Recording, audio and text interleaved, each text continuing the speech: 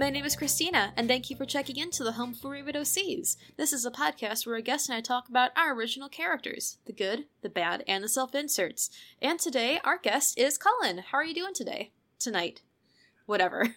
I'm doing pretty well, all things considered, thank you. Good. It's good to be here. Good. I'm glad to hear that. And I was like, this thought occurred to me a few nights ago when I was like planning out my week, and I think you might be one of, if not the first, maybe one of the first actual like references to be on the show. Like, hey, this person is cool. You should be like, they should be on your show. And you come recommended from a good source, our mutual friend Ryan. So he's a very cool guy. I quite like him. Oh yeah.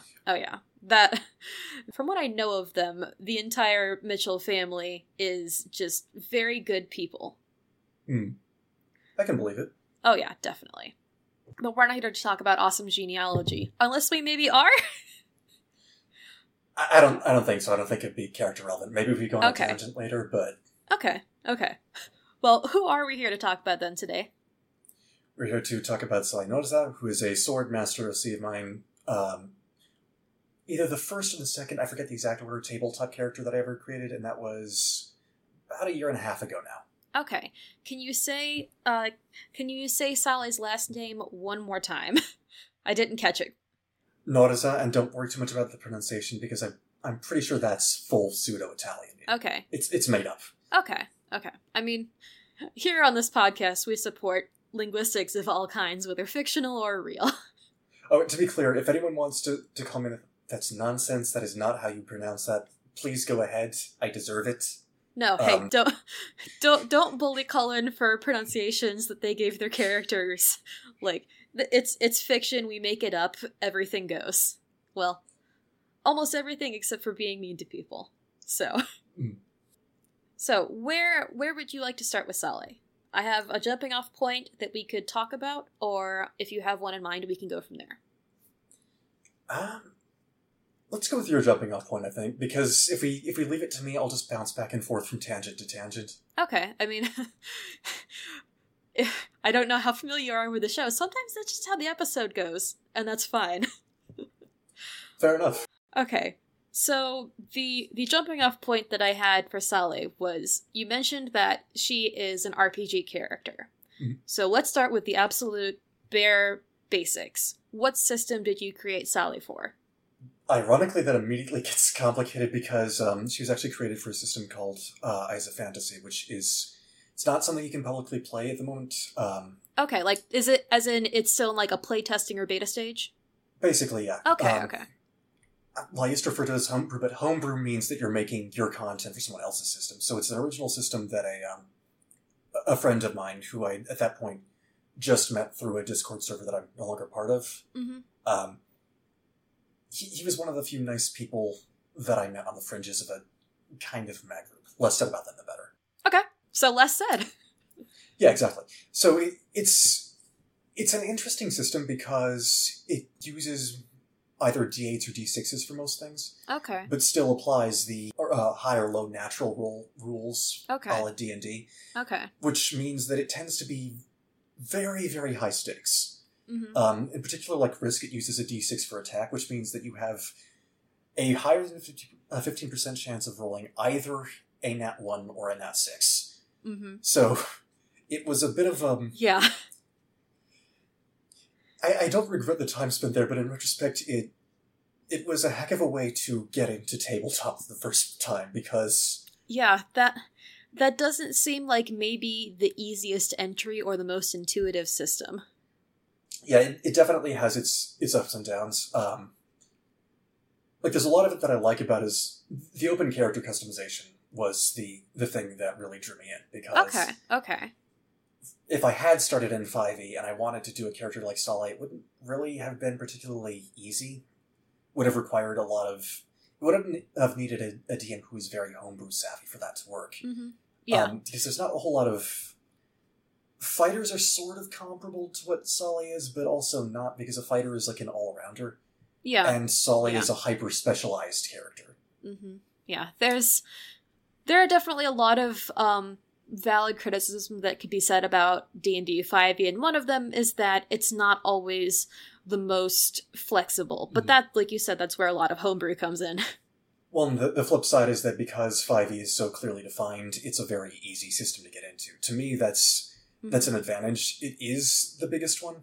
I have friends who can, well, people complain about every edition of anything as big as D&D. Yeah. So friends are like, they ruined it when they made it all accessible and changed all those weird loopholes I used to make my overpowered PC. It's like, yeah. Not that I don't understand wanting to have a power trip, but at the same time, the system not supporting that as much in a later edition, you can still go back and play 3.5. It's still there. Yes. They didn't take it from you. That is very true.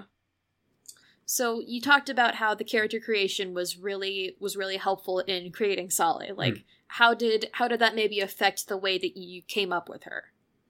Well, yeah, because he does want to publicly release it eventually, I want to be careful about going into too many specifics because I wouldn't want to risk having someone pluck the idea. Okay, definitely. In that case, then, if the base mechanics talk would be too spoilery, we can talk about maybe, like, how much of it was involved in, like, how much character creation helped to influence her personality, her history, what she's good at, that kind of a thing. Well, I think some of it is similar enough to existing systems that I can talk about it comfortably. Okay. The names I know are big for him, so I'm just going to quietly not use those. Yeah.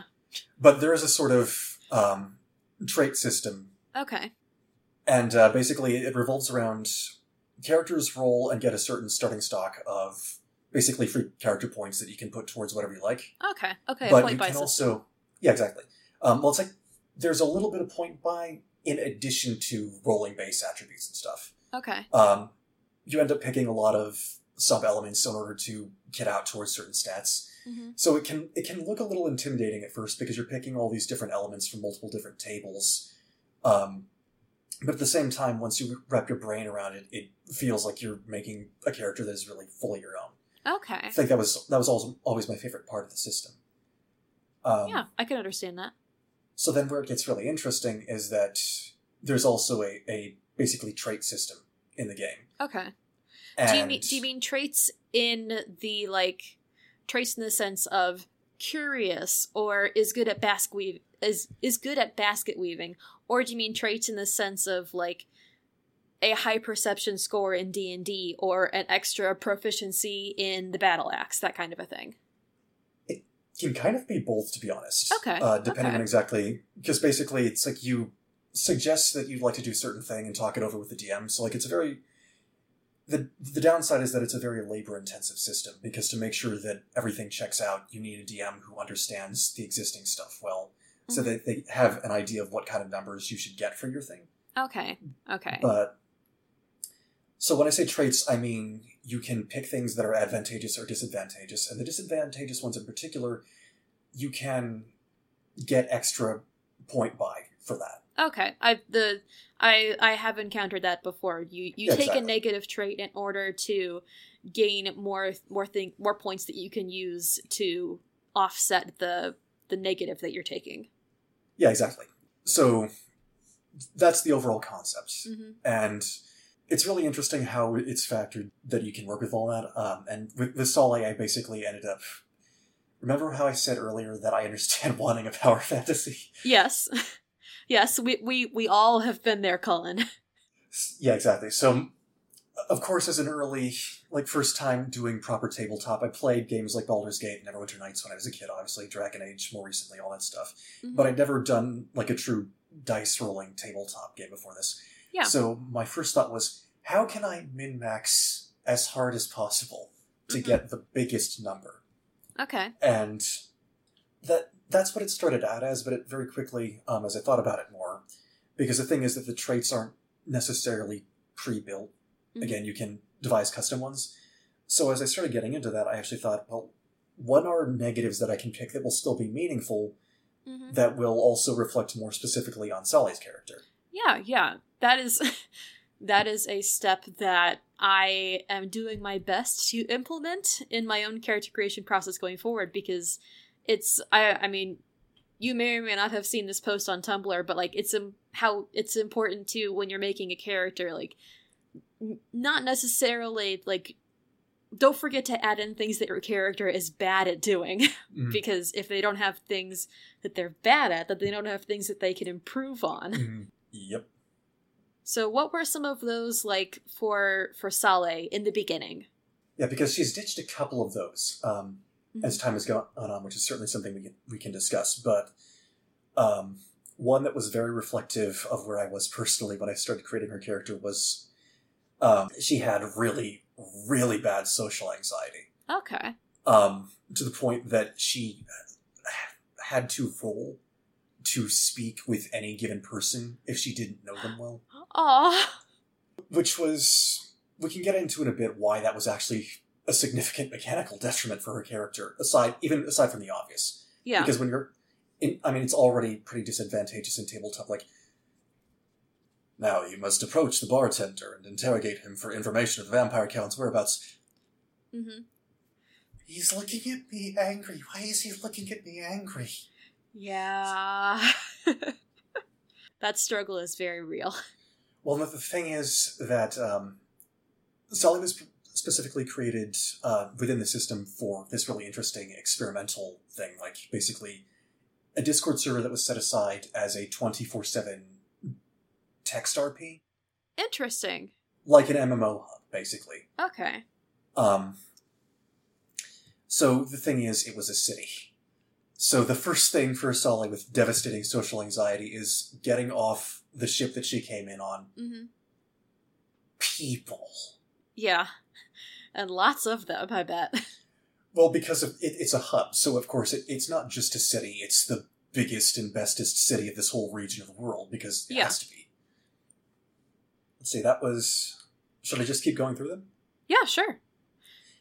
So that was the first, or one of the early ones. Mm-hmm. Another one that is less immediately embarrassing or humiliating for Salle, but potentially it didn't really come up, but it could have gotten her into an order of magnitude more trouble, is that she hated seeing people bullied.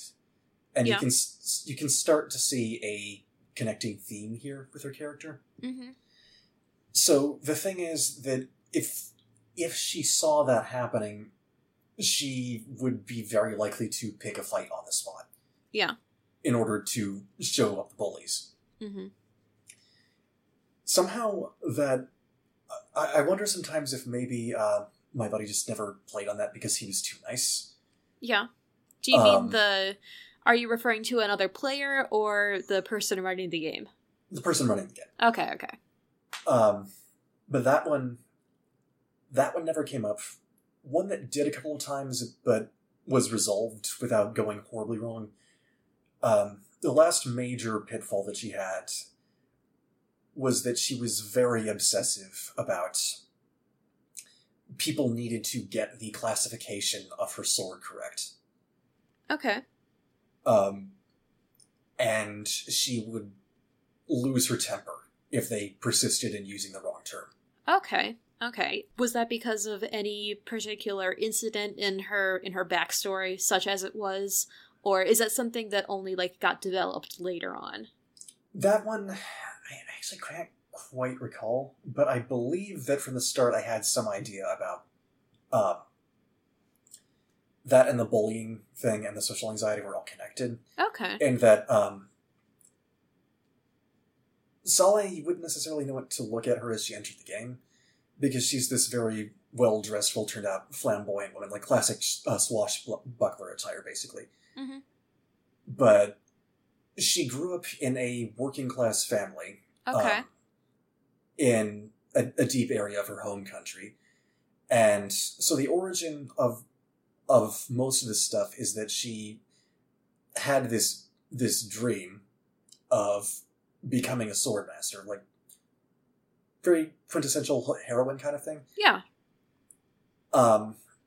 So she was always playing around with sticks. Yeah. And that made her an instant target for every 2-bit bully in her hometown. Yeah. So that's where it comes from. Okay. And am I correct in following the train of thought that then the kind of sword that she was very specific about is the kind that she wanted to have when she was a kid? Pretty much, yeah. Okay. And in World, she was the first person to actually use a sword of that classification. Interesting. Paving her own way. I can respect that. Well, it gets really interesting in a bit there. I think the last one was less meaningful. It was more of a quirky thing, but I still got an extra character point for it. Yeah. Which is that she knew how to speak and write Celestial. And okay. So everything that she wrote in her journals was always in Celestial. Okay. That never really became pertinent to anything. I had some idea that it might, depending on what other party members she ran into, but never really came up. Okay. Still, though, it's fun. Yeah, it's fun. I need to remember that for use in my own characters going forward. Fair. Okay, so since you told me before we started recording that that Salle has not always been in RPG, an RPG character, I guess, if you want to say it correctly. What were some of your favorite things that you did with her as an RPG character before she made the medium jump? The funny thing is it was this very brief period before the jump, because I actually I never got that far into it because life happened. But I bought Baldur's Gate Enhanced Edition, and I got into the game, and I've always kind of been a great sword junkie, anytime an RPG lets me. So I saw, they added a Kensei class.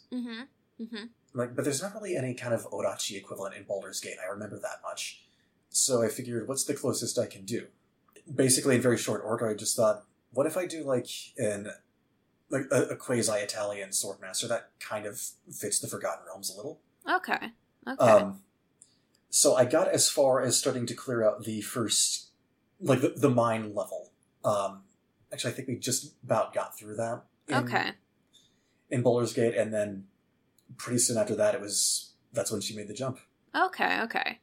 I actually have no experience with Baldur's Gate, so I appreciate the clarification about it being in the Forgotten Realms. I don't know how I haven't played it at this point, but also, whatever, I guess. On the one hand, it's from that era of isometric, slanted top-down RPGs, where, because of the way the art style was, they never completely go out of style. The Enhanced Edition handles fairly well. Story's still good and all. Characters are still fun. Okay. But it's also a fantasy RPG game from the 90s. I mean, yes.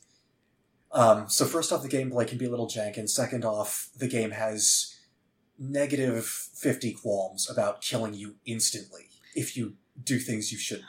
Yeah, that tracks with what I've learned about TSR's game ethos up to, let's just say, the beginning of the millennia. Or the millennium. Like I said, linguistics are fake here. That is good for me, because my language center is burned out in any case. That is completely okay. For context here, we're recording on Friday after both of us have worked all day, so we don't have to worry about being super eloquent. If it happens, it happens. If not, that is also okay. That is excellent. So, before we do the medium hop, does Sally's, appearance change between iterations, or has she always kind of looked the same?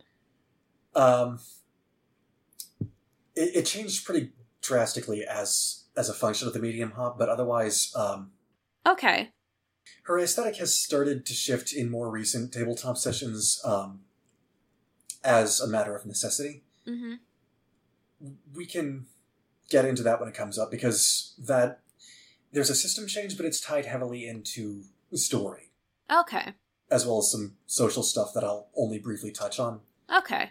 So, last question then, before we cover where she goes next, was what did she look like when you made her at first? If you did a visual thought if you did a visual thought, like I said, we're not talking good tonight. What did she look like when you first came up with her, if you were giving thought to her visual appearance? You mean, like, right that first moment in Baldur's Gate? Yeah, like, when you were first making her, like, to start out as, like, an RPG character, or, like, before she moved on to the next version of herself. I think the initial version was, as often happens with a character, was more generic and inherently a little more self-indulgent. Yeah, nothing wrong with that. So I was thinking of a more, like, archetypal, very Xena-like, dark-haired swordswoman. Okay. So, still commanding presence in a way. I mean, obviously, Xena's awesome. It's not that I'm uncomfortable making that comparison, but the individual identity wasn't there so much yet, you know? Sculpted face, little on the paler side, that kind of stuff. There is absolutely nothing wrong with that. There's nothing wrong with using a face claim. Believe me, lots of people do it, and the only reason that I haven't done that as much is that I'm really bad at coming up with face claims. I'm right there with you. I'm not sure how accurate that analogy was to my mental image, but it's close enough. Yeah, there's a source of inspiration there. Okay, so we've been kind of alluding to it, but Salle made a pretty big medium hop, genre hop. Where did she go after being created as an RPG character? Oh, do you mean like from RPG into tabletop specifically, or tabletop into the wider story? From tabletop into, like, the wider story. Because those things are going in tandem, but at this point, I don't know whether she'll ever make an appearance in the mainline books, but Salle is canonically an important character in the lore of the universe in which I'm writing my books, which I've called the Twin Spirals universe for reasons that aren't really relevant anymore. The internal lore reasoning behind that name has disappeared, but I still like the name. Yeah. And it sounds appropriately mystical and whatever, so I figured I'd just keep running with it. Yeah, go for it. I mean, Christopher Paolini wrote 3 books and then decided that they needed to not be a trilogy and a cycle instead, so don't feel bad about it. Sometimes I do. When I think about the drafts lost, the concepts thrown away on the winds of Okay, dour writer Twitter. I mean, I can't get away from the brand I created inadvertently in my nascent years. It's just the legacy I must live with now. I respect the brand. But we were talking about where Salle went. Yeah, so it's interesting because the medium jump wasn't linear. And the process of how she went from just tabletop to being part of this wider canon. We could go into that right now, unless you had something... Yeah, sure. Ideally, I think it would work best if, to discuss that, I just basically go through the journey she actually went on as a character. Okay. So, we were going into, like, the jump. And we were okay with taking the jump in a non-linear fashion. Oh, yes, absolutely. So, in that case, for the moment, I'll just skip to the jump itself. Yeah, go for it. Because basically, we did touch on earlier that this is another reason I was careful not to give too many details. You might have to trim some of this if you feel that it's necessary, I guess. I mean, I could always go through and add in like a swear effect beep over words that are definitely not swears. Yeah, that is true. You can always do that. But basically, we did discuss how the system that I created Salle in was pretty high octane. And you can imagine that pretty proprietary. Yes. Well, that's the other thing. A lot of it's still in development, and anyone who's ever played in any kind of alpha, digital or otherwise, knows how many things are theoretically supposed to work. And how many of them in actuality do not.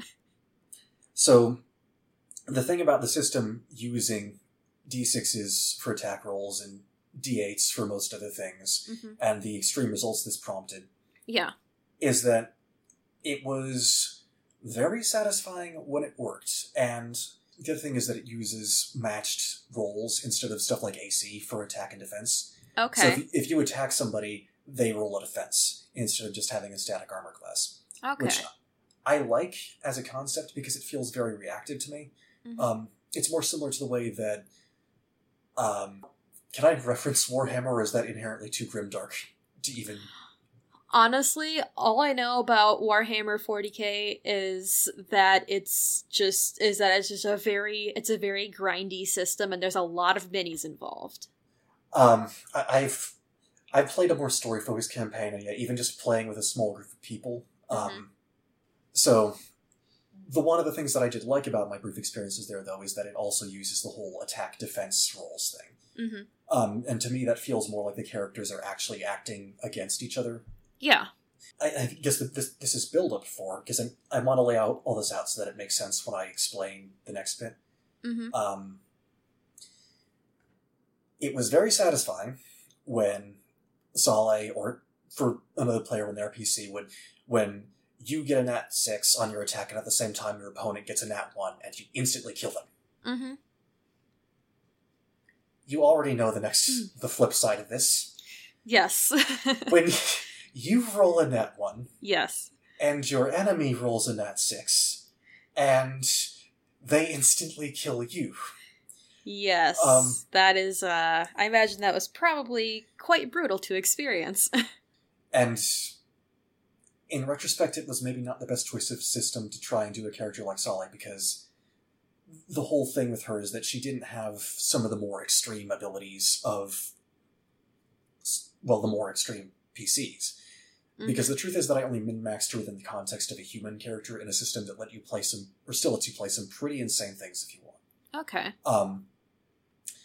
So the trade-off for that was that I put everything into giving her high martial skill, because the idea was she's not hitting as hard as some of her peers, but she will fight circles around you. Yeah. The whole finesse versus like brute strength kind of a not a conflict, but that kind of conversation. Yeah, exactly.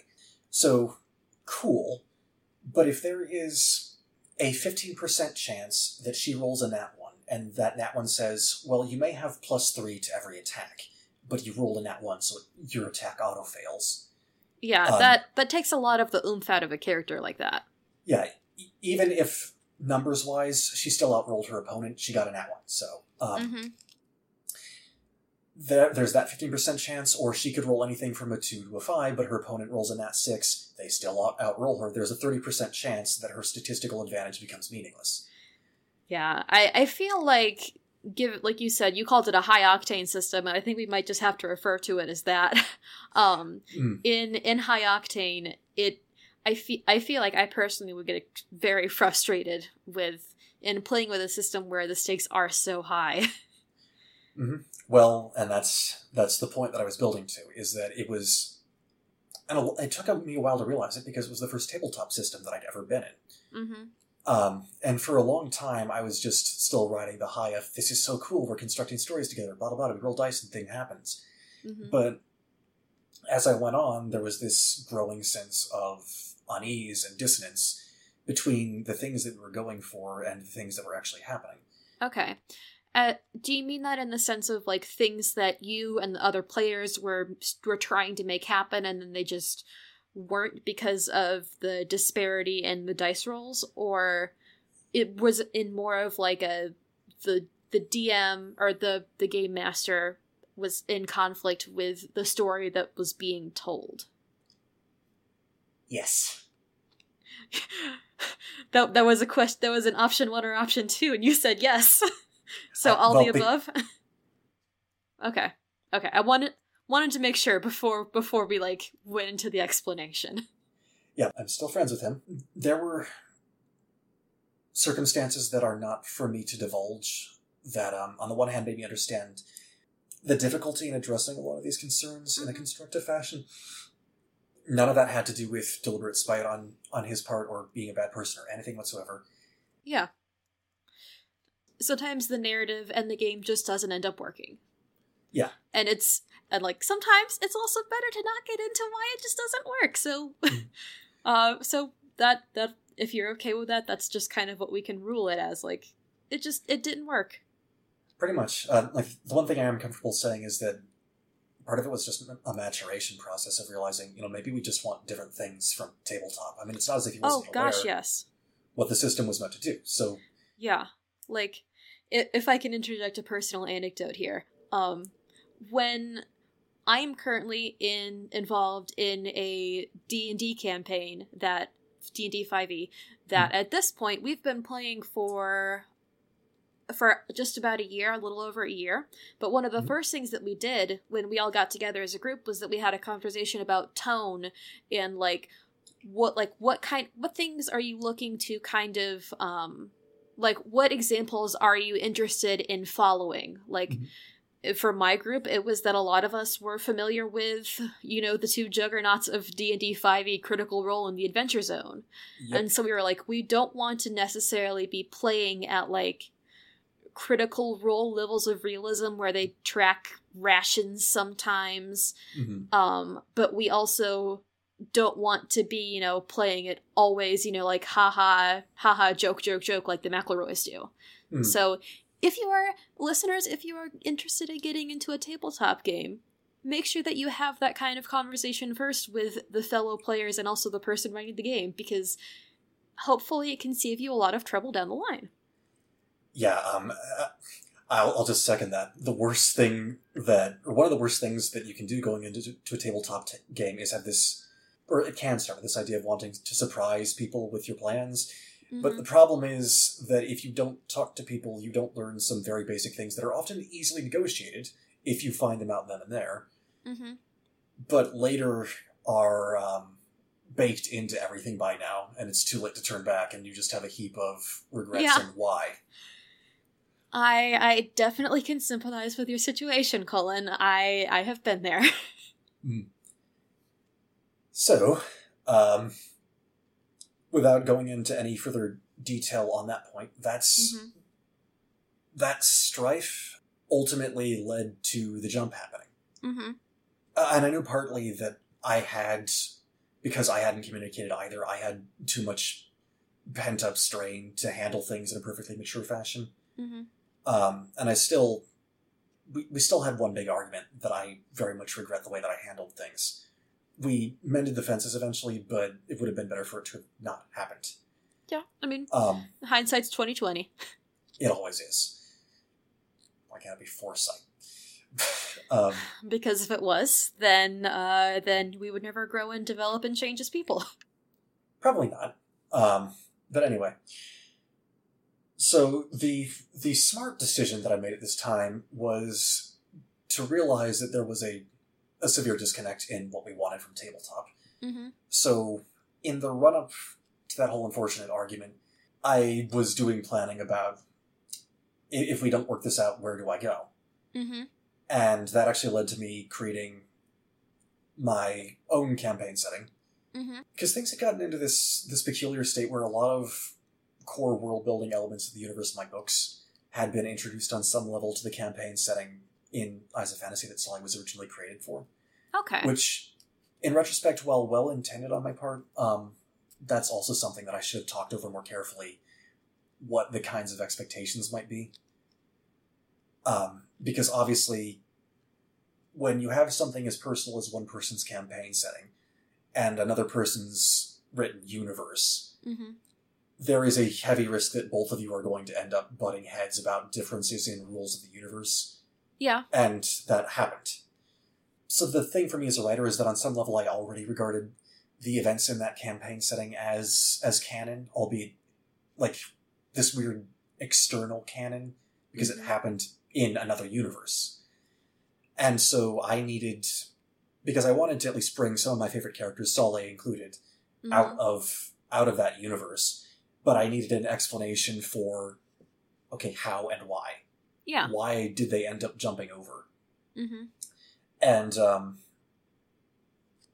that I think I can get into a little bit. Well, I mean, that's just lore.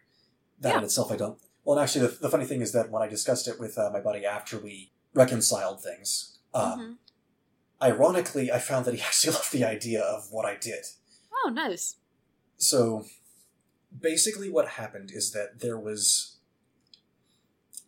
this category of eldritch entities. Okay. This is both is and is not going the direction you think it is, I would wager. Okay. But on the one hand, had in their own strange, more than slightly alien way, good intentions towards the universe of the campaign setting. Mm-hmm. On the other hand, there were eldritch entities from another universe with very different rules, wielding staggering amounts of power because eldritch deities. Exactly. I believe this is what you could call a blue and orange morality. Yeah, just a little bit. Not that there's anything in the lore with the color blue, mind you. That would be weird. But that ended up not working out so well. I mean, technically it was an explanation that I reverse engineered from lore elements to justify things, but as I thought about it, I realized it made a kind of horrifying amount of sense. Okay. Because the original campaign settings universe had a lot of concepts like the idea of a cosmic veil that's basically a boundary between universes. Mm-hmm. And I figured, well, if it exists, it can probably be torn, right? Yeah. So then I also had a plot line involving this crazed psionic. It's actually, I never made it explicit whether they were really a woman or that was just the identity they were choosing to run under at the time that they made their appearances. Mm-hmm. But this crazed psionic Machiavellian merchant-type character, still known only as the Guildmaster. It's okay. Generic, I think, but in a fun way. Mm-hmm. And they were basically a direct manifestation of the things that frustrated me about how stuff worked in the campaign setting. Okay. The good thing about that is that it still works as a character now that they are out of it. Mm-hmm. But basically, because of the way the setting was geared, there were always events that seemed climactic in the moment they happened, but then would be shortly overshadowed by something else. Yeah. There were a lot of consequence of high octane. Exactly. There were a lot of Deus Ex Machinas, villains who seemed unbeatable in one encounter would be thrown down the next. Mm-hmm. And so the Guildmaster was basically this perfectionist manipulator in a world that could not have been less compatible with that. Okay. Did Salle then come into contact and conflict with the Guildmaster that caused this kind of force universe switch? She would have if things had proceeded just a bit further. Okay. Because Salle's goal, this is a pertinent time to bring it up, was to spread her Montante school. Mm-hmm. So in the city that she was in, the guilds were this big quasi-corrupt thing. There was an NPC lord who I controlled, which strangely enough, William Chenister was not a source of conflict. We could probably talk about him during a different podcast. Okay. He got annihilated as a side effect of this whole event. I decided to risk rolling for it, and even though it was a D20, I still got an at one, so there was really only one way to interpret that. Yeah. So, rip one of my favorite NPCs I've ever created. Yeah. For reference here, Cullen just saluted the camera. So, I should go to the end, because most of what happened there pertains to a different OC who was one of the candidates to appear here, but did not in this case. Sounds like she would be a bonus episode subject. But the Guildmaster, long story short, developed this... It is supposed to be an insane plan. It is supposed to be lunacy, the kind of thing that someone does when they have been so frustrated that they are no longer thinking coherently. Okay. And they decide, I will steal the entire city by creating a demi-plane around it, and then I will never let the gods have it back. Okay. That is honestly something that I don't think I've necessarily ever encountered, but I can respect that as a creative enterprise. Mm-hmm. And it was ridiculously complex. Had all these floating islands that they set up in their private demi-plane beforehand that were all staffed by mind-controlled mages to create this arcane lattice to create a bigger pocket dimension to hold the city. Okay. Legitimately ridiculous because it was supposed to be. Yeah. And so the problem is, this is the point where everything goes horribly, horribly wrong. That city, by coincidence, was the exact point in the universe that the Eldritch beings had chosen to use as their nexus. Because they determined, we can avoid tearing the veil and possibly destroying reality if we filter it very carefully through this zone that has all these in-world gods to counterbalance us. Stealing the entire city, putting it in another demiplane, and then when that boss encounter was resolved, it going back, it turns out, is a little much for that system to handle. Yeah, do you mean that was a little bit much for a high octane to handle, or do you mean it was a little bit much for the, like, the system of physics inherent in the universe? The system of physics inherent in the universe. Okay. Because, well, that was the hook. That was the explanation. So how does Salle get from that universe to my universe? Mm-hmm. And the answer is, well-meaning outer gods tear a hole. Maybe there's a reason that they should be outer. Mm-hmm. So that went through a whole bunch of crazy stuff that, A, touches on some very pivotal points of lore that I might not even want to reveal on a podcast, because some of it's tied into books that I will not get to write for years on an ideal timescale. Yeah. But mostly, even ignoring that, because that involves that other OC I mentioned. But Salle, what was happening this month? This is where we come back to Salle. Mm-hmm. She'd been on a long-term quest back in her home country. Mm-hmm. And she was actually working on behalf of a prince controlled by another player, because it was basically his country, but because of the timeline of this world having involved this cyclical, like very classical fantasy cycles of world-ending threat, all but destroy civilization, building back up kind of stuff. Yeah. He actually got cast through time at the end of the previous cycle. Okay. Samurai Jacked, if you will. A little bit. Yeah, yeah. So it was really fun because Salle was from the contemporary version of the country, and he was from the older, much more heavily Roman-based version. Okay. And it was funny because I found out later that he thought that the Roman version of the country would still be there. Oh. Whereas to me it seemed intuitive, well, it's been thousands of years, obviously they would have gotten more Renaissance. Yeah, that is a fair leap of logic, I would say. Mm-hmm. But that turned out to be really interesting because the prince was always butting up against this sense of loss for the country that he'd known. Mm-hmm. Salle didn't get to enjoy it much either because it turned out that things had gone right into the toilet while she was away. Mm-hmm. Because she'd done this long overseas trip. Like, now that my school is set up in my home country, I'm going to go overseas and tell people about how cool we are. Mm-hmm. Yeah, do the press tour. So she gets back to find out, so these, like, dragon blood-infused orcs are invading most of the country. Mm-hmm.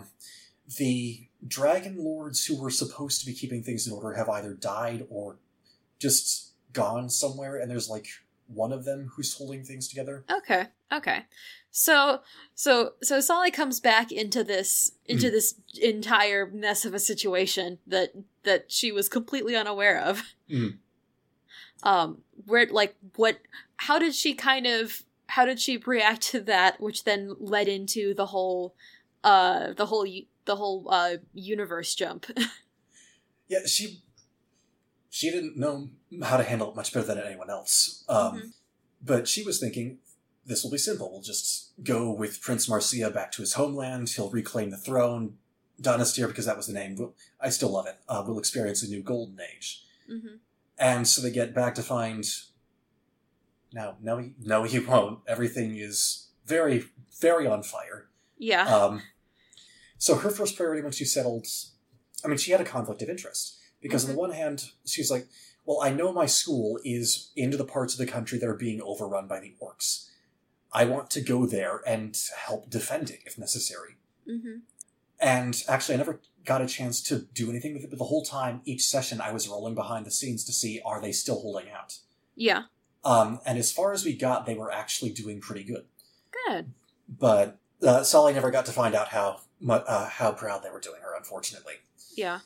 That was the thing on the one hand, but on the other hand, they found out the prince's family, initially it seemed like they were probably dead, but then they got hints through the criminal underworld, like rumors that some guy stumbled into a cavern and found someone who looked suspiciously like the prince's father, the king of Donasteer, in a weird arcane sarcophagus. Because fundamentally, even though she's not aristocratic born, she still held herself to a warrior's code of honor. Mm-hmm. And in her mind, well, she'd already given her word to help the prince on his quest. Yeah. So that was always lurking under the surface for the rest of the sessions. There was always this sense of urgency on her part, and it often manifested in her picking fights where she wouldn't otherwise have, or hurling herself into the thick of things to an abnormal extent. There was also one really ambiguous moment, because the prince decided to solo fight a boss, and remember the system that we're dealing with. Yes, yes, a solo fight in High Octane sounds like a very bad idea. But amazingly, he was actually doing really well for a little while. They were actually stumbling through the dungeon to find his entrapped father. And they came upon this, like, basically Roman centurion in black armor, but maybe just better to leave it there. Yeah, just an arcane Roman centurion, presumably some kind of unliving. Yeah, the prince did well for a while, but started to lose ground, and it was weird for me, because I got put in the place where I had to run a DMPC, or else the party would be down one of its main damage dealers. Mm-hmm. Salle sees an opportunity and decides to go for a kill strike on the Centurion thing, and did the rest of its health in one hit, because it was a successful called shot to the head. I forget if it was a crit or just a really high roll. Yeah. But so, I do kind of like the ambiguity, because it's unclear whether she did that for altruistic reasons to protect the prince, or out of a sense of frustration and seeking glory. I would have liked to explore that, but we never got the chance. Yeah, because I'm sensing the forcing out of her universe impending. Yeah, we're basically there. So there were a few more adventures that we could touch on later if we have time, but they got to the city that had been, this very manipulative elven lord had taken the opportunity, and on the surface, he could appear well-meaning if you didn't look at the implications of the things he was saying. He wasn't supposed to be super subtle. It was just supposed to be that he was so charming that people didn't pay attention to what he was actually saying. Yeah. So he'd subverted the city and was letting things deteriorate there because he didn't care, as long as he got what he wanted. Mm-hmm. So the group was in the process of investigating the city and picking through his nonsense, and I'd just gotten around to introducing Salle's intended rival character. She is also still around, and I don't know if this pronunciation is totally correct, but Tosakotoe, who is, as you'd expect from the name, an Onobushi. And she was... The idea I had in my head is I'm going to do the Jetstream Sam to Salle's Raiden. That was the goal. Okay. I don't know if you're familiar with MGR at all? Nope. Okay. Look... You said Jetstream, and I thought is that a Sonic OC? I mean, he's an edgy mirror of the protagonist who has red attack energy to the protagonist's blue, so you could argue there's a Shadow Sonic dynamic going on. Okay. Look that up on your own time, because it's a fun, ridiculous game. Just watching the cutscenes is hilarious. It's just not... Rating's a bit above Streamboard. Yeah. But those two are also really fun characters, so I thought I'll ape that. And Kotoe's whole shtick was that, because Salle had an incident in her early history, where there was a merchant who was into some very shady things. And a better heroine would have constructed evidence and presented it to some magistrate or something. Salle, due to her personal history, was not able to restrain her temper long enough to take those steps, and went more the killing him in the street route. Okay.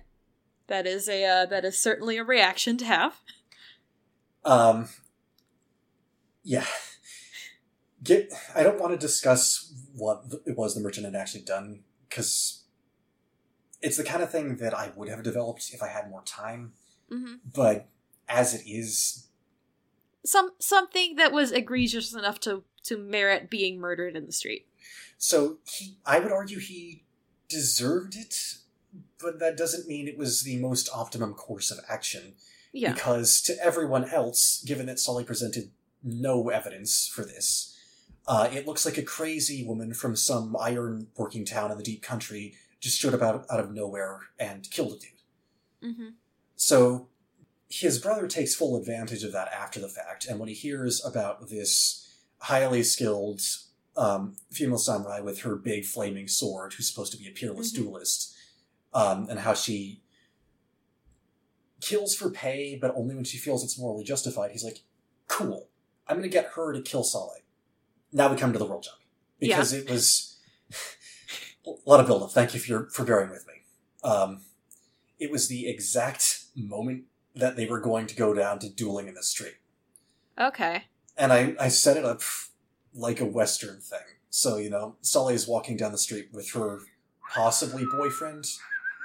And at the other end, there's just this extremely obvious boss enemy in her dark gi with her violet Jinbauri surcoat. And, oh look, I see you also have a great sword, but I have a better great sword. Yeah. Because I'm your rival. Mm-hmm. That's the point where the world explodes. Okay. That is a very good point at which, if everything had to go boom, that is a good point at which to have it go boom. Especially for Salle as a character.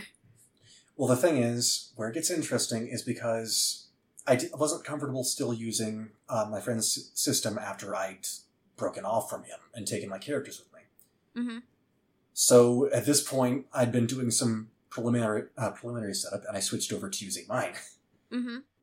And so the system is a concept called success threshold. Or failure threshold, if you fail. And it's... Real quick, I definitely am interested in hearing this. No, is it relevant to Salle as a character? Only in the sense that it justifies what I do to her next. Okay. Cool. I wanted to make sure. Yeah, no, thank you for keeping me on track. I'm glad you are. I am doing my best. But basically, I wanted to let her keep her mastery, both, power trip, but also because it was her thing. Mm-hmm. That was kind of the one thing that she was always supposed to have. Yeah. But I didn't feel right just bringing my PC into a system where I was also going to run her because no one else could DM it. Mm-hmm. And letting her have a massive starting advantage without working for it. Mm-hmm. So I figured the best way to reconcile this was just one big all-or-nothing test. And the test was, you may have switched worlds. You may be tumbling through the void in, just upon shards of ripped-away planet. Kotoe is still going to fight you. Okay. You're not getting away from this. Okay. So this is a very big, Kingdom Hearts vibe I'm getting right now. I've never actually played Kingdom Hearts, I should clarify, but... Me either, but I feel like in that series, there's a lot of, I'm going to sword fight you as we change realities, kind of a vibe happening. I can believe it, yeah, that would make a lot of sense. So they wash up in this plane that is just obscured by hellfire and brimstone, and all these weird ethereal fires. And some nice little details I'm still fond of, rocks and other parts of the environment periodically catching fire and melting a little bit, and then fire going away and then returning in different areas. Okay. So things just randomly catching on fire without connection to anything that you can see. So Salle stumbled through it a bit. Fortunately, she did well on her navigation rolls because she had no one to help. Yeah. Despite sensory penalties, too. And eventually she found her way to the boss fight arena, which is this weird old structure. And that's where she and Kotoe throw down. Mm-hmm. The thing about the fight is that because it was done while I was still firming up system mechanics, the first time Salle just walked over Kotoe. It was laughable. Yeah. And I said, no. I'm not okay with this. This isn't a good enough fight. Mm-hmm. So I rebalanced the encounter. There were things that I thought Kotoe had that would shift things in her favor that didn't. Some dice-based, action-based abilities that weren't nearly enough. Yeah. I mean, that's dice for you. So I rejiggered it to make sure that they had the same attack values and that Kotoe even had a slight statistical advantage. The equalizer was that Salle had managed to scavenge one breastplate. Okay. And in my system, a breastplate, any piece of plate armor is really good to have. Mm-hmm. So, the second time I, for some reason, thought now that the rolls were the same, or the base bonuses are the same, they would be much more equal. Yes, and? It went almost the opposite direction for the vast majority of the fight. Okay. Where Kotoe was rolling very high, and Salle was rolling pretty... She didn't get a nat ones, or else she probably would have died. Yes. Because, again, it's success threshold on matched rolls. So, the results are either balanced or very, shall we say, pronounced, but the fact that it's D20s usually keeps it much more reasonable. Yeah. But even so, Kotoe just really wiped the floor with Salle. She still has a couple of pretty pronounced facial scars from that fight. Okay. And it was going very definitively in the Samurai's favor this time, to the point where I don't have death saves, per se. Yeah. I have mortality, which is a quasi-similar concept, except that if you fail badly enough the first time... And at this time, it was that if you failed your mortality save, you died instantly. Yikes. Salle got a natural 20. Nice. Which instead meant that she got an adrenaline surge. Okay. And this was not the point where she suddenly started winning the fight guaranteed.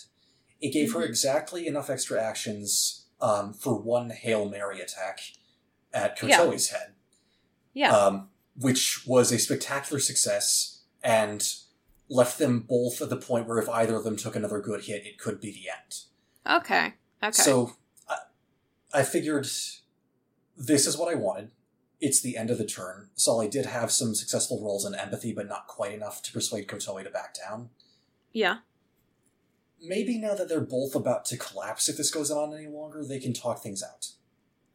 And? That went over. So this ended with them limping out of that plane. Well, Salle limping out, Kotoe passed out because the nature of the wound required some first aid measures that are probably a bit raw to go into detail on about the stream. Yeah. Or on the stream. About the stream. Linguistics, we're fine. Yep. So that's how they finally wound up in my system. And by extension, Salle 100% became part of the canon of my universe. Nice. I mean, sometimes you just, sometimes the world just collapses, and then you end up in a demi-plane fighting your rival, and then you end up in a separate plane. Yeah, that was basically the conclusion they later drew. At the time, I wasn't sure if I made the right call, but looking back, if it had been someone else's player character in the same situation, I would have given them the same out, so... I feel like it works. There was literally no fudging of dice or anything. Everything that happened in that fight happened organically, based on the stats they brought in. So, it was what I wanted. Nice. After that, Salle started developing an interest in armor. Yeah. Yeah, I could definitely understand why she would have that interest. Helmets become much more compelling when you realize that people can actually hit you in your exposed face. That is why proper armor is important, kids. Okay, so we have covered a lot of ground with Salle in this episode. Is there anything that you want to touch on before I go into the last question of the night? Recording, day, whatever. Time is a flat circle. Nothing in particular. Okay. Then in that case, Colin, your final question for the night is, why do you love Salle so much? Because she is always talking a little bit above what she can actually do, at least if she thinks she needs to prove a point. But she still has a good heart, and she usually backs up her words with actions. Usually. Yes. Usually. Quote, not quote, footnote, citations needed. Several. Yeah. Okay, so thank you so much for coming on the recording today, Colin. It was really fun to hear about all of the different places that Salle has gone over the course of her existence as a character. Can you believe I thought I wasn't going to have enough to talk about? See, like, that's the thing, is, like, I mean, for heaven's sake, I literally had one of my friends on an episode a few weeks ago, and we talked about a character that she made up when she was 7, and you'd be surprised at the places that you can go when you're talking about a character that you care about. Mm. And yeah, and I enjoyed it, and I hope that you had a good time. Oh, it was my pleasure being here. Thank you very much for having me. You're welcome. Okay, so now it's time for promo. Where would you like to be found on the internet? Do you have anything that you want to shout out, any work that you want to promote or direct people to? I think it would be best to direct people to my blog rather than my Twitter account. Okay. Because my Twitter account has a big old red circle with an 18 in it. Mm-hmm. Yeah, I don't know if there's any listeners to this podcast that are not legal adults, so I guess discretion advised. But anyway, I can't change the URL, at least not without paying more money, so even though I've turned my moniker gender neutral now, the blog is still Northborn Swordsman on WordPress, and it's a mix of writing advice, random observations, short stories. Occasionally I even throw up really annoying things like poetry. I actually love doing poetry, I just don't do it very often. But if people are interested in that, there's some weapon renders there that are older now but still look nice. Okay. But otherwise, if you just want free fantasy material or writing advice that you can apply to any genre, you can find it there. Okay. I do want to give a shout out to my friend Alice, who's the person who actually took the words and random sources I threw at her and designed Salle. Okay. She runs under, I believe it's Pocket Illustration on Tumblr. Okay. She's the one who designed Salle. She has a very, very charming, expressive, illustrative style, so I would recommend looking her up. Nice. And that's my only little shout out. Cool. The Home for Wayward OCs is a part of the Corner Podcast Network. It can be found on iTunes or Apple Podcasts, Google Play, Acast, Stitcher, and whatever other local podcatcher you use. And if we're not there, let us know and we can work on actually getting onto that one. Because aggregates are weird. Our theme song is Violet by Poddington Bear, courtesy of the Free Music Archives. New episodes come out on the 2nd and 4th Mondays of the month. If you'd like to get in touch with us, we can be found on Twitter at WaywardOCPod or through the WaywardOCPod hashtag. You can also email us at waywardocpod@gmail.com. And I am not currently looking for guests for the show, but coming up within the next month or so will be the 50th episode. So for that, I will probably be doing something special. I am still kicking around ideas on what that exactly will entail. So keep an eye on the Wayward Twitter account. At some point, I will probably put up a poll to make it, like listener's choice as to what happens for the 50th. And if you are interested in contributing to that, you can either send me a tweet at WaywardOCPod or through the WaywardOCPod hashtag. And of course, this is a podcast, so it is always extremely helpful if you can rate and review us on your listening platform of choice, especially if you can maybe write a review. I really like reading reviews, and narcissism here, I don't think there's been any new reviews for probably a few months. So if you're someone who has the ability to review on your podcatcher of choice, please do. And if you do, send it to me, and then maybe I'll read it on the air. Because doing all of that helps to promote engagement, help us to find a wider audience, and to brighten more people's days. So, thank you all for listening. This has been the Home for Wayward OCs, and we hope you enjoyed your stay.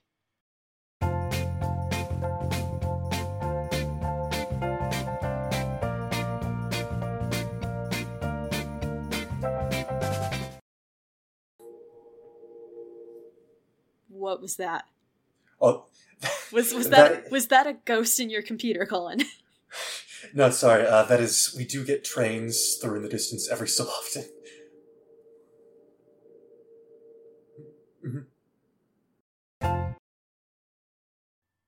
Hey everyone, Christina popping in here once again with a quick ad-libbed friend promo. I wanted to talk to y'all about a podcast that I personally have gotten into within the last few weeks. It is called Tone Deaf, a theater nerd's guide for their spouse. And the premise of it is pretty simple. Married couple, one of them is very much so into musical theater, the other one has very little experience. And so the podcast is about the two of them going through, watching one musical at a time, and discussing and reacting and critiquing what they see. I am personally working through the entire backlog from oldest episodes to newest. So far, some of my favorite episodes have been the one they did on cats. And, oh gosh, and they did one on Godspell that I just listened to today, which was a lot of fun. So if you are interested in listening to it, as far as I can tell, they're on all of the traditional podcasting platforms, Apple, Google Play, Stitcher, that kind of a thing. And their Twitter handle is @ToneDeafMusical. Highly recommended. That's it. And y'all will hear me on the next episode of Wayward. Bye!